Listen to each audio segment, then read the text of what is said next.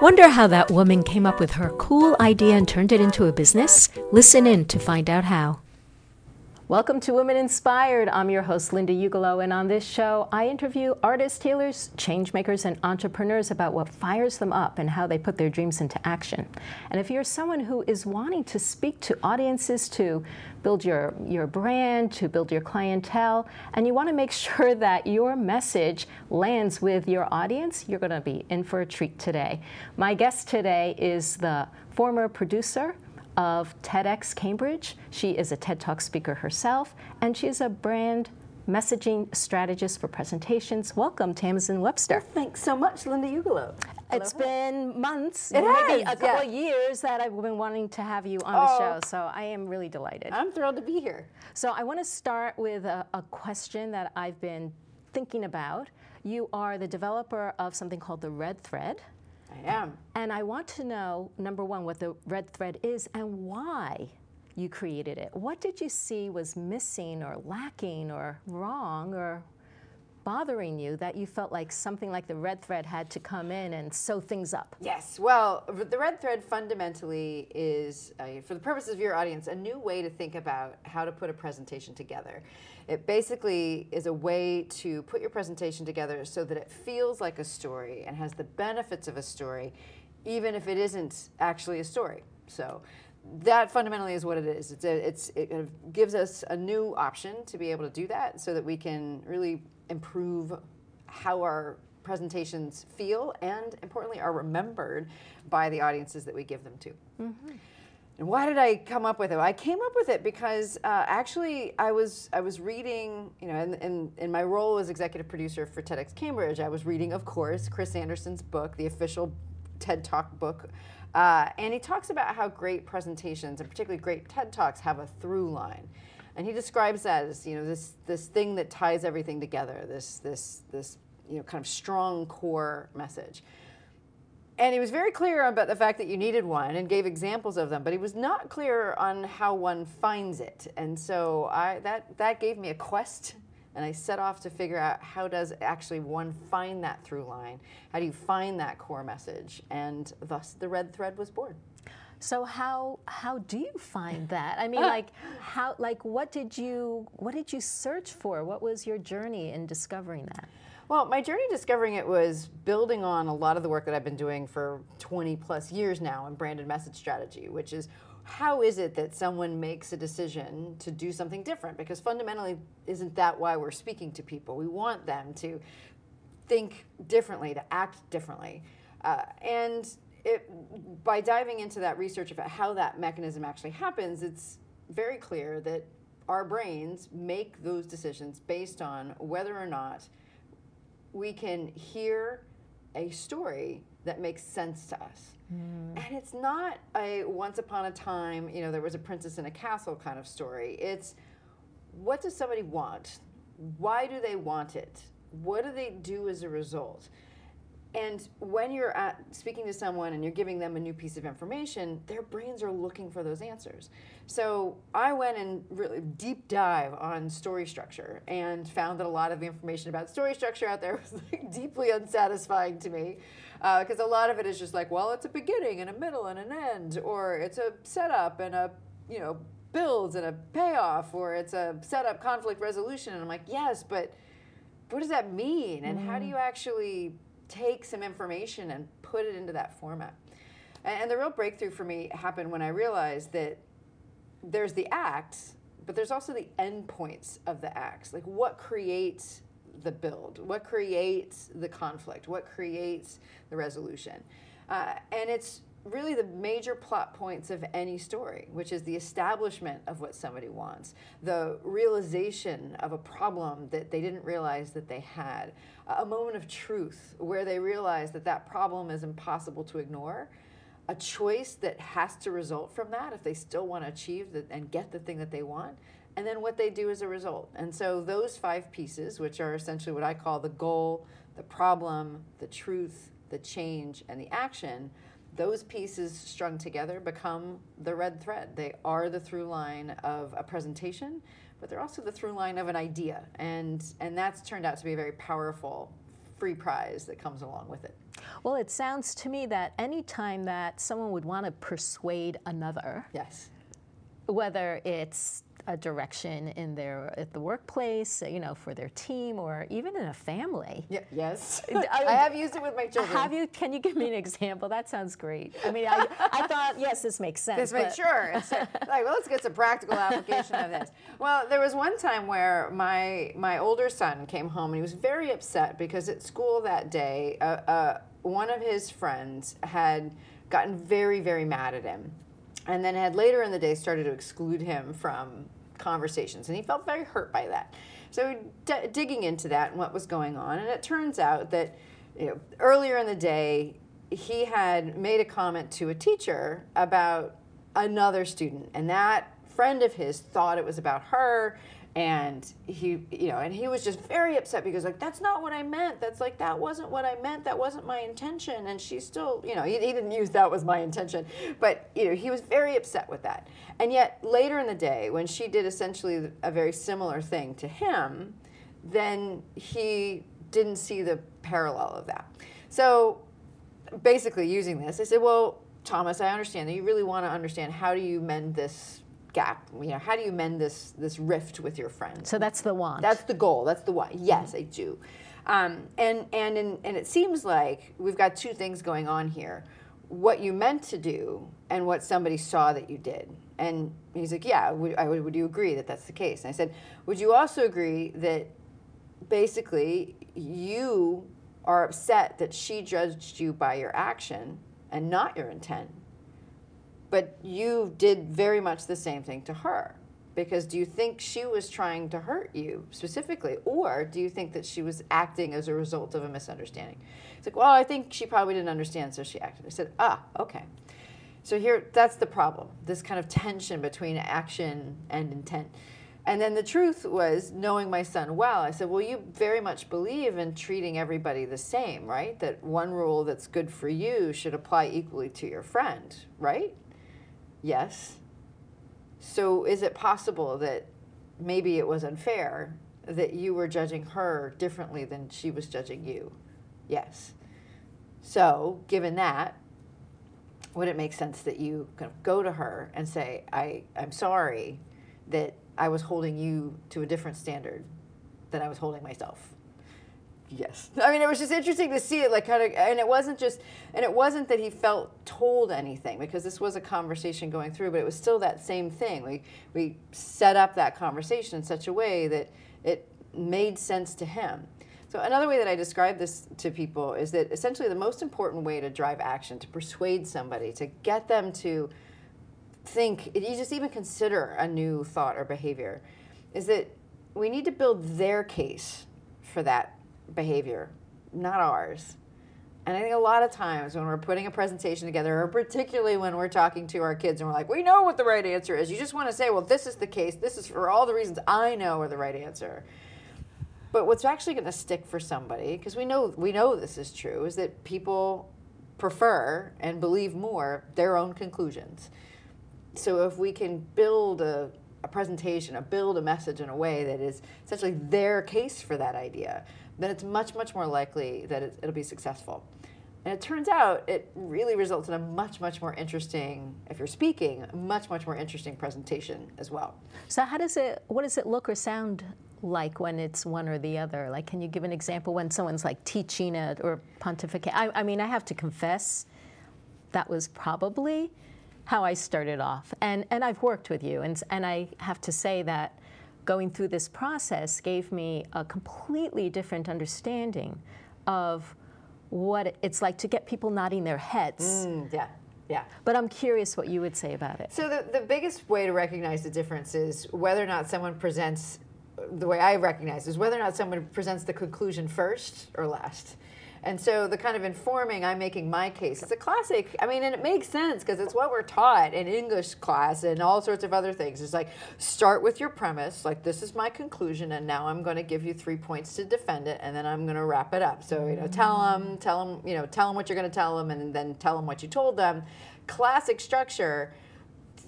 it can work, but it doesn't work as well as actually mapping to the way that your own brain works. So it's really the flip. So think of it this way. Think of it like, how interesting is it if you were to open a mystery novel and on the first page it said the butler did it. Let me prove it. That's a lot less interesting than there's a dead body in the library. Let's see what happens. And at the end you're like, you see, it was the butler. You do the same thing, but just by flipping it, like I said, it makes it have both the power of story, which is this, every story is an argument. That's kind of a classic phrase, an argument for an idea. So it allows you to have that power of the story, but also allows you to build that really interesting kind of emotional and narrative tension that just ends up being much more interesting. And this is true whether you are, the big speaker at the front end of a conference or you're just giving a workshop. Either way, it's a much, much more interesting and ultimately more convincing way to present information to people. Wow. Yeah, because I often, I speak about people getting over the fear of speaking, and a lot of times a question that will come up is, how do I speak in a way that people really want to listen? Yeah. This is the answer. I think so. I mean, obviously I'm biased. It's like I came up with it. But just for the simple fact that it is rooted first and foremost. I mean, you know this because we've worked together. The very first thing that you have to figure out is what is it that your audience wants that you can help them get. And it's not what you think they want, it's what they say they want. Mm-hmm. Because we have to solve the problem somebody says they have before we can solve the problem we know they have. Mm-hmm. And so, but that's another reason why presentations have much more opportunity to be more interesting to their audience, because they end up feeling like they got what they were looking for and more. And then you as the speaker not only are kind of a fellow traveler on this problem-solving journey with them, but they feel like they got this extra bonus. So Seth Godin refers to it as a free prize inside. And I think that's one of my favorite feelings to help somebody give. I mean, I just, it's delightful when people are like, oh, and I can do this with it too. And you're like, yes, you can. And that's a great feeling. So you're talking about the different ways, different kinds of speaking that you can do, yeah. like for meetings, or I would imagine for marketing, yeah. social media. What are the different kinds of speaking that are available to people? There's such a wide variety. I mean, even if we're just talking about live in front of people, room type of speaking. I mean, there's at the high level, if you're going to a big conference, there's always the person usually that everybody comes together and everybody sees that person that kicks off, and that's generally what's known as the keynote. And sometimes that's somebody high level in your organization. Sometimes that's somebody that's been paid from the outside to come in. And for a lot of folks, that's a job that they want. They want to be a full-time paid keynote speaker. And then from keynote, I don't like to say it goes down, it just kind of spreads out what the function of the speakers are. Because in a conference like that, you've got the people who are doing what are the typically called breakout sessions or concurrent sessions, so the different options you can choose from to go hear people speak. Those tend to be a little bit more practical, a little bit more tactical talks. Those, you can go even deeper. Workshops are ways that you can get in front of people.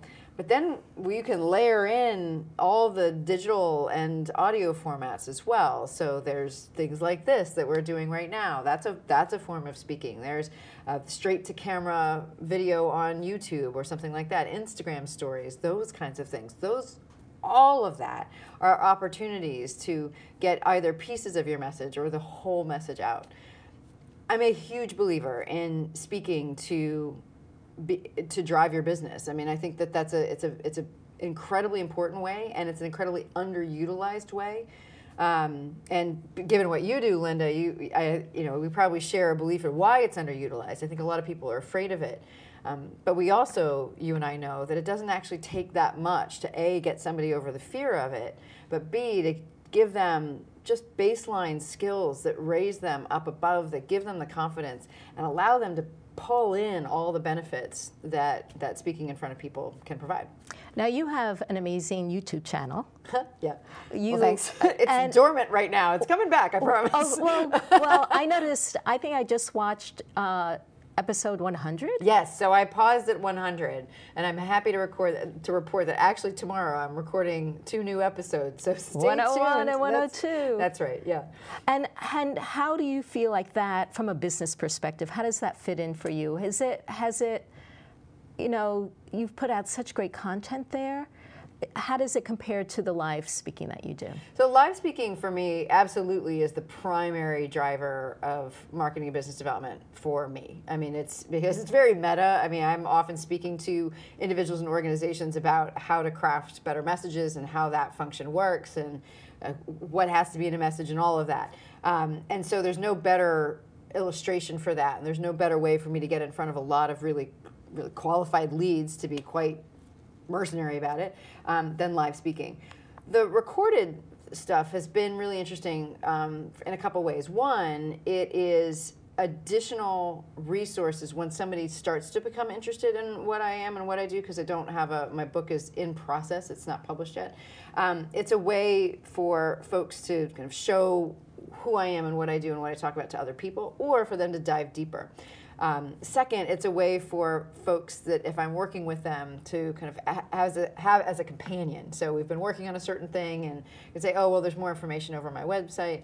And the third piece is, I got to tell you, is fully self-serving, because with particularly the straight-to-camera stuff, that most of those 100 episodes have been, very much me working out something that 9 times out of 10 has either shown up later in a blog post or on stage. It's actually a way for me to rehearse and a way for me to work out what's the best and most powerful way to say something. Mm-hmm. So it's very interesting. So I'm going to continue with some of those straight to camera. One thing that I'm going to be introducing is kind of a feature segment, as it were, called What's Missing from Your Message, where as people are sending me short form content, and I'll do essentially a live review of what's strong about it and what's one thing that would make it even stronger.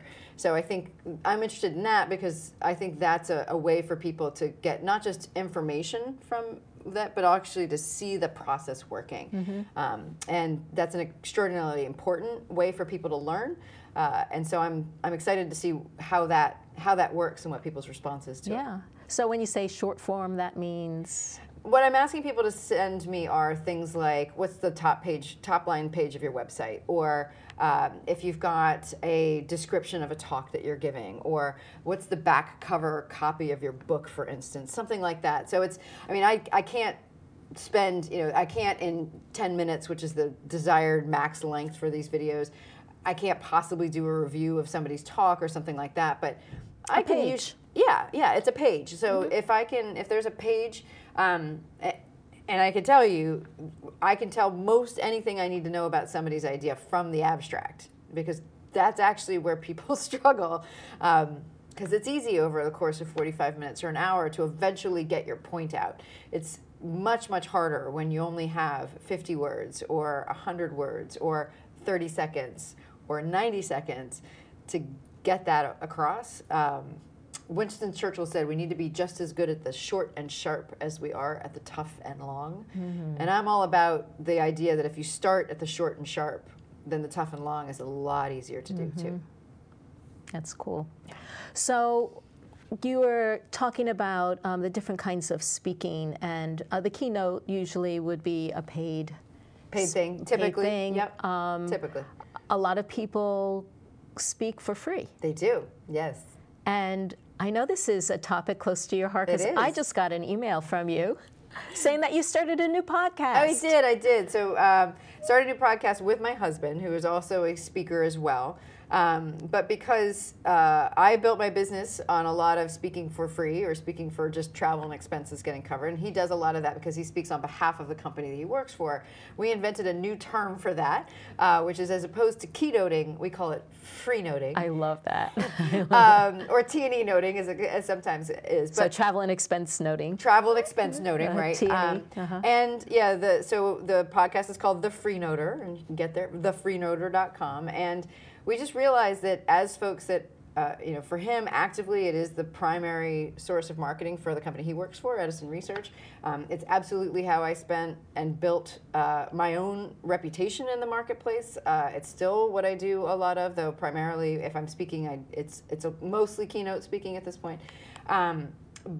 But a lot of the work that comes off of that is really important. And what we noticed was that a lot of the things that are out there for speakers are either for the super, super, super beginning speaker, somebody who's just never done anything, or for the people who want to become that full-time paid keynote speaker. But Tom and I are big believers in the fact that there is an extraordinary power in free-noting, and it's a bit of a different beast because there's this extra level that happens in free-noting where you are a lot of times needing to sell an idea or sell eventually a product or service that comes from that, but with the hard and fast rule that you cannot sell in the talk itself.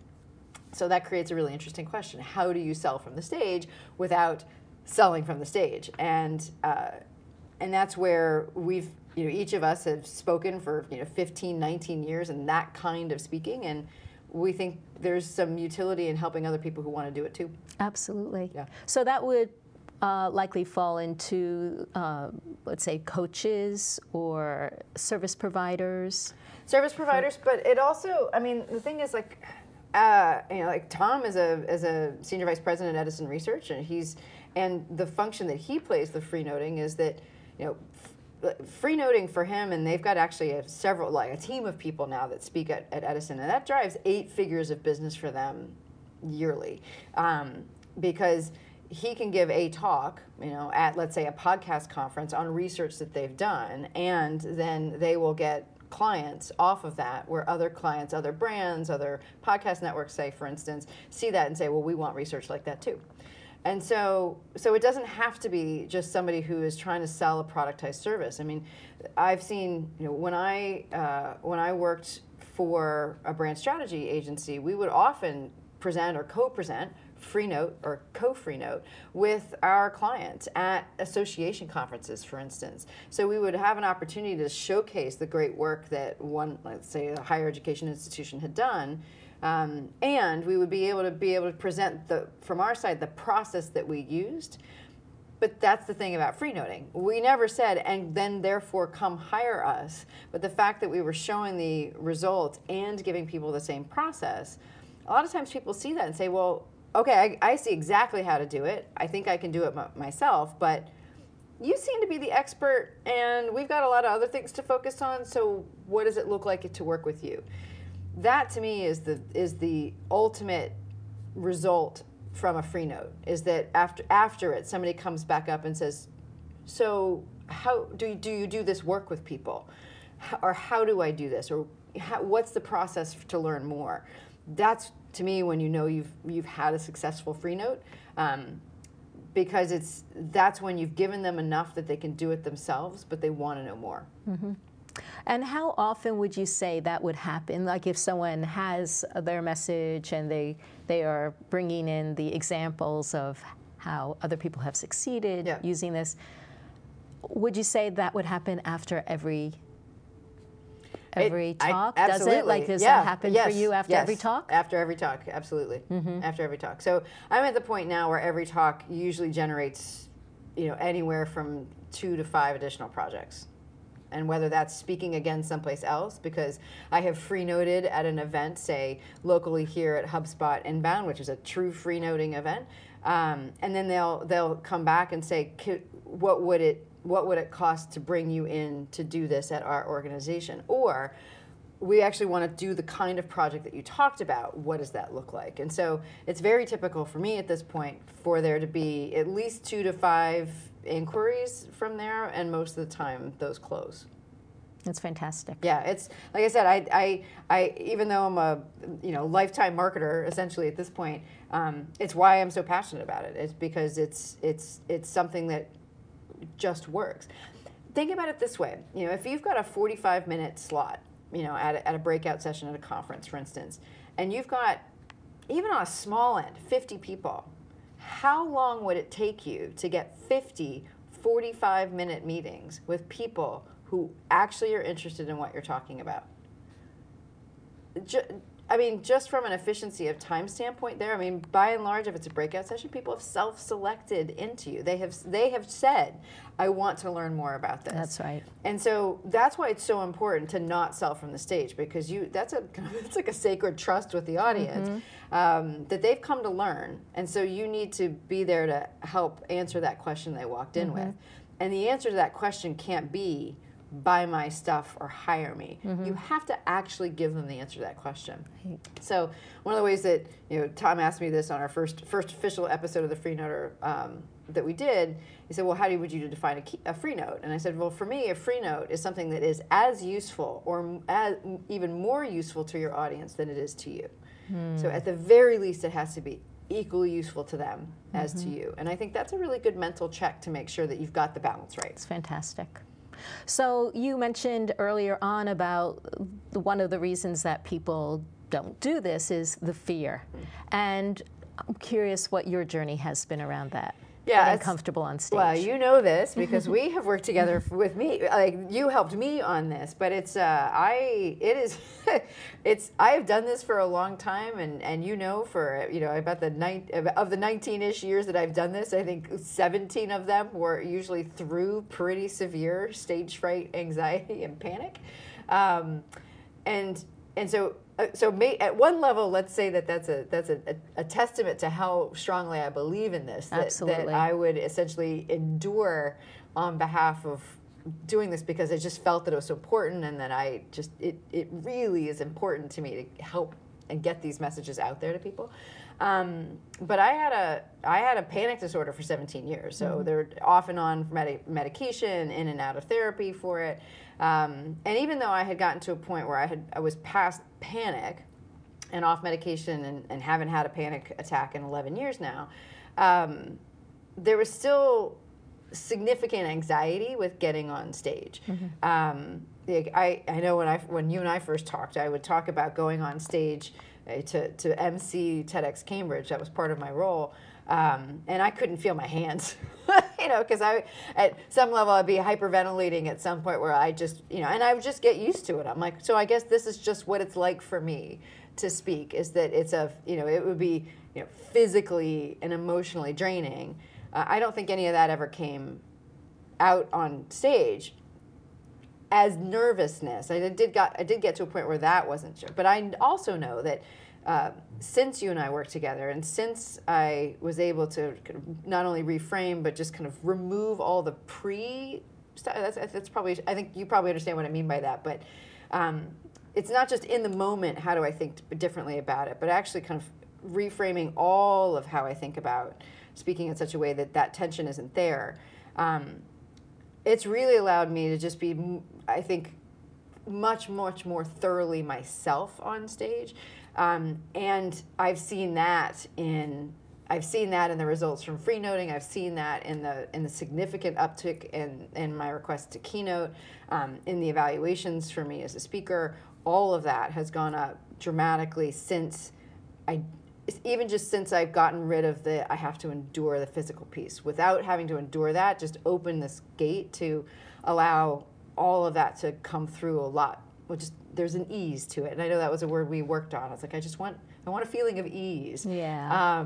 And I'm really proud of that, and that absolutely came from working with you. So you don't feel the nervousness anymore? I get excited. I mean, there's still those moments where there's like a little bit of butterflies, but it's not like there really isn't this moment or any of this level of like, I've got to get through this. It's if there's some dry mouth or whatever, it's because we're not wired as humans to be the one being looked at by the pack. Like, we're meant to be with the pack, and if the pack is looking at you, then the wiring says something's wrong. And so sometimes, if it's high stakes or whatever, still get that. But it's also, one of my good friends who's been a guest here, Gina Rasson, gave me the best tip ever for dry mouth, which was salt and vinegar potato chips. Oh my God, that is hysterical. Which work like a charm, and they work for like a half an hour. So it's like I'm always like hoarding salt and vinegar potato chips, like just in case, like right before I speak. But yeah, that ease. And it was funny, I got a response to my newsletter just this morning where someone was saying that, one of the pieces of feedback they'd gotten recently was that one of the things that they saw was that a lot of times when they saw speakers, the person they saw on stage was so radically different from the person and oftentimes the friend that they knew off stage.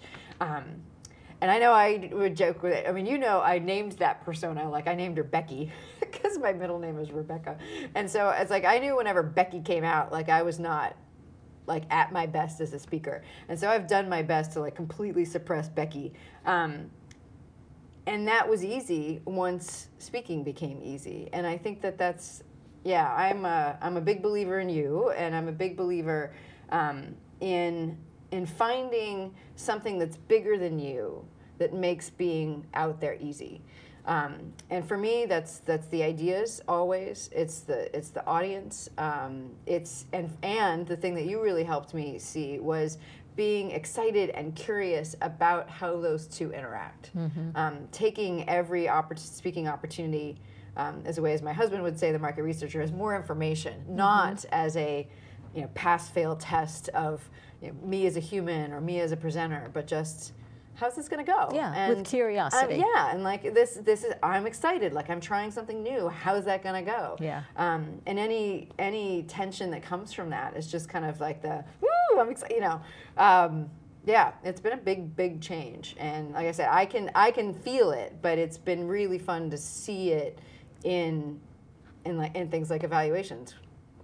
Seeing the uptake in requests and in the feedback that you get. Yeah, that's so cool. Yeah, and I really, for me, it's very important that that people don't perceive there to be a difference from the me that that's talking right now. And if I'm on stage, it's going to be a slightly different just from a pacing standpoint. But that there's not a gap. You're not like, oh, well, there's presenter Tamsin, because that's Becky. She's no fun. Yeah, like her. that's the real Tamsin yeah, is exactly. on stage like, that's Tamsin, right, exactly. Well, that's I am Becky. totally delighted to hear that, and thank you so much for sharing all of that with us. Yeah. So what can people do to stay in touch with you? Do you, I think you have an assessment on your website. I do, yes. So, I mean, I think the best way to stay in touch with me personally is to like sign up for my newsletter. So, tamsinwebster.com/newsletter. Try to make it easy. That's where I kind of am working out new things. That's kind of get the first access to things that I'm thinking about, things that I'm working on. And it's a great newsletter, by the way. Thank you. I get so much value from them. And I include my swipe file, which is all the random stories and studies and fun facts that can like liven up a presentation. But if someone has a message that they're trying to get out there and they're really curious about what kind of work may need to get done on it still, what work they needed to still do on it, I do have an assessment, totally free, tamsinwebster.com/assessment, and that will help them analyze their idea on how well is it attuned to the audience, how true is it to them, but importantly, and these are the three biggies that I see people struggle with: how clear is it, how differentiated is it, how different is it from something else, and I refer to it as how defensible is it, how likely is it to stand up kind of once people are out of it and thinking about it, are they going to, how unhearable is it? Because that's what I always want to do. So it's like a sticky factor. Sticky factor, yeah. The bar I try to set with both my organizational and individual clients is to give them something they can't unhear. So that's that's important to me. So the assessment, I think, it helps people get a sense of where they might want to do some more work. That's great. Well, I can say that the red thread is very sticky. Oh, thanks. Yeah. Cannot unhear it. Oh, excellent. Thank you. I've so enjoyed having you here. Thanks so much for sharing so much about so many different aspects of speaking. I know that people are going to find this hugely valuable. Oh, thank you. People have great ideas, and people need to hear them. And there's all the barriers to getting them out there are overcomeable, and we need to hear them. Yes. So here's to big ideas. Here's to big ideas. And if you have a little uncomfortableness about getting your big idea out, I have a guided visualization for speaking confidence, and you can get that at lindaugelow.com/speaking confidence. And if you enjoyed this episode, I invite you to tune in to the next one. Thank you for listening to Women Inspired. The show is recorded live in the studios of Bedford TV in Massachusetts. Music courtesy of Sheikh Gamin. If you like this episode, please leave a review or comment. You can subscribe to the podcast in iTunes or watch all the TV episodes of Women Inspired with the show notes and links at www.lindayugalo.com/TV.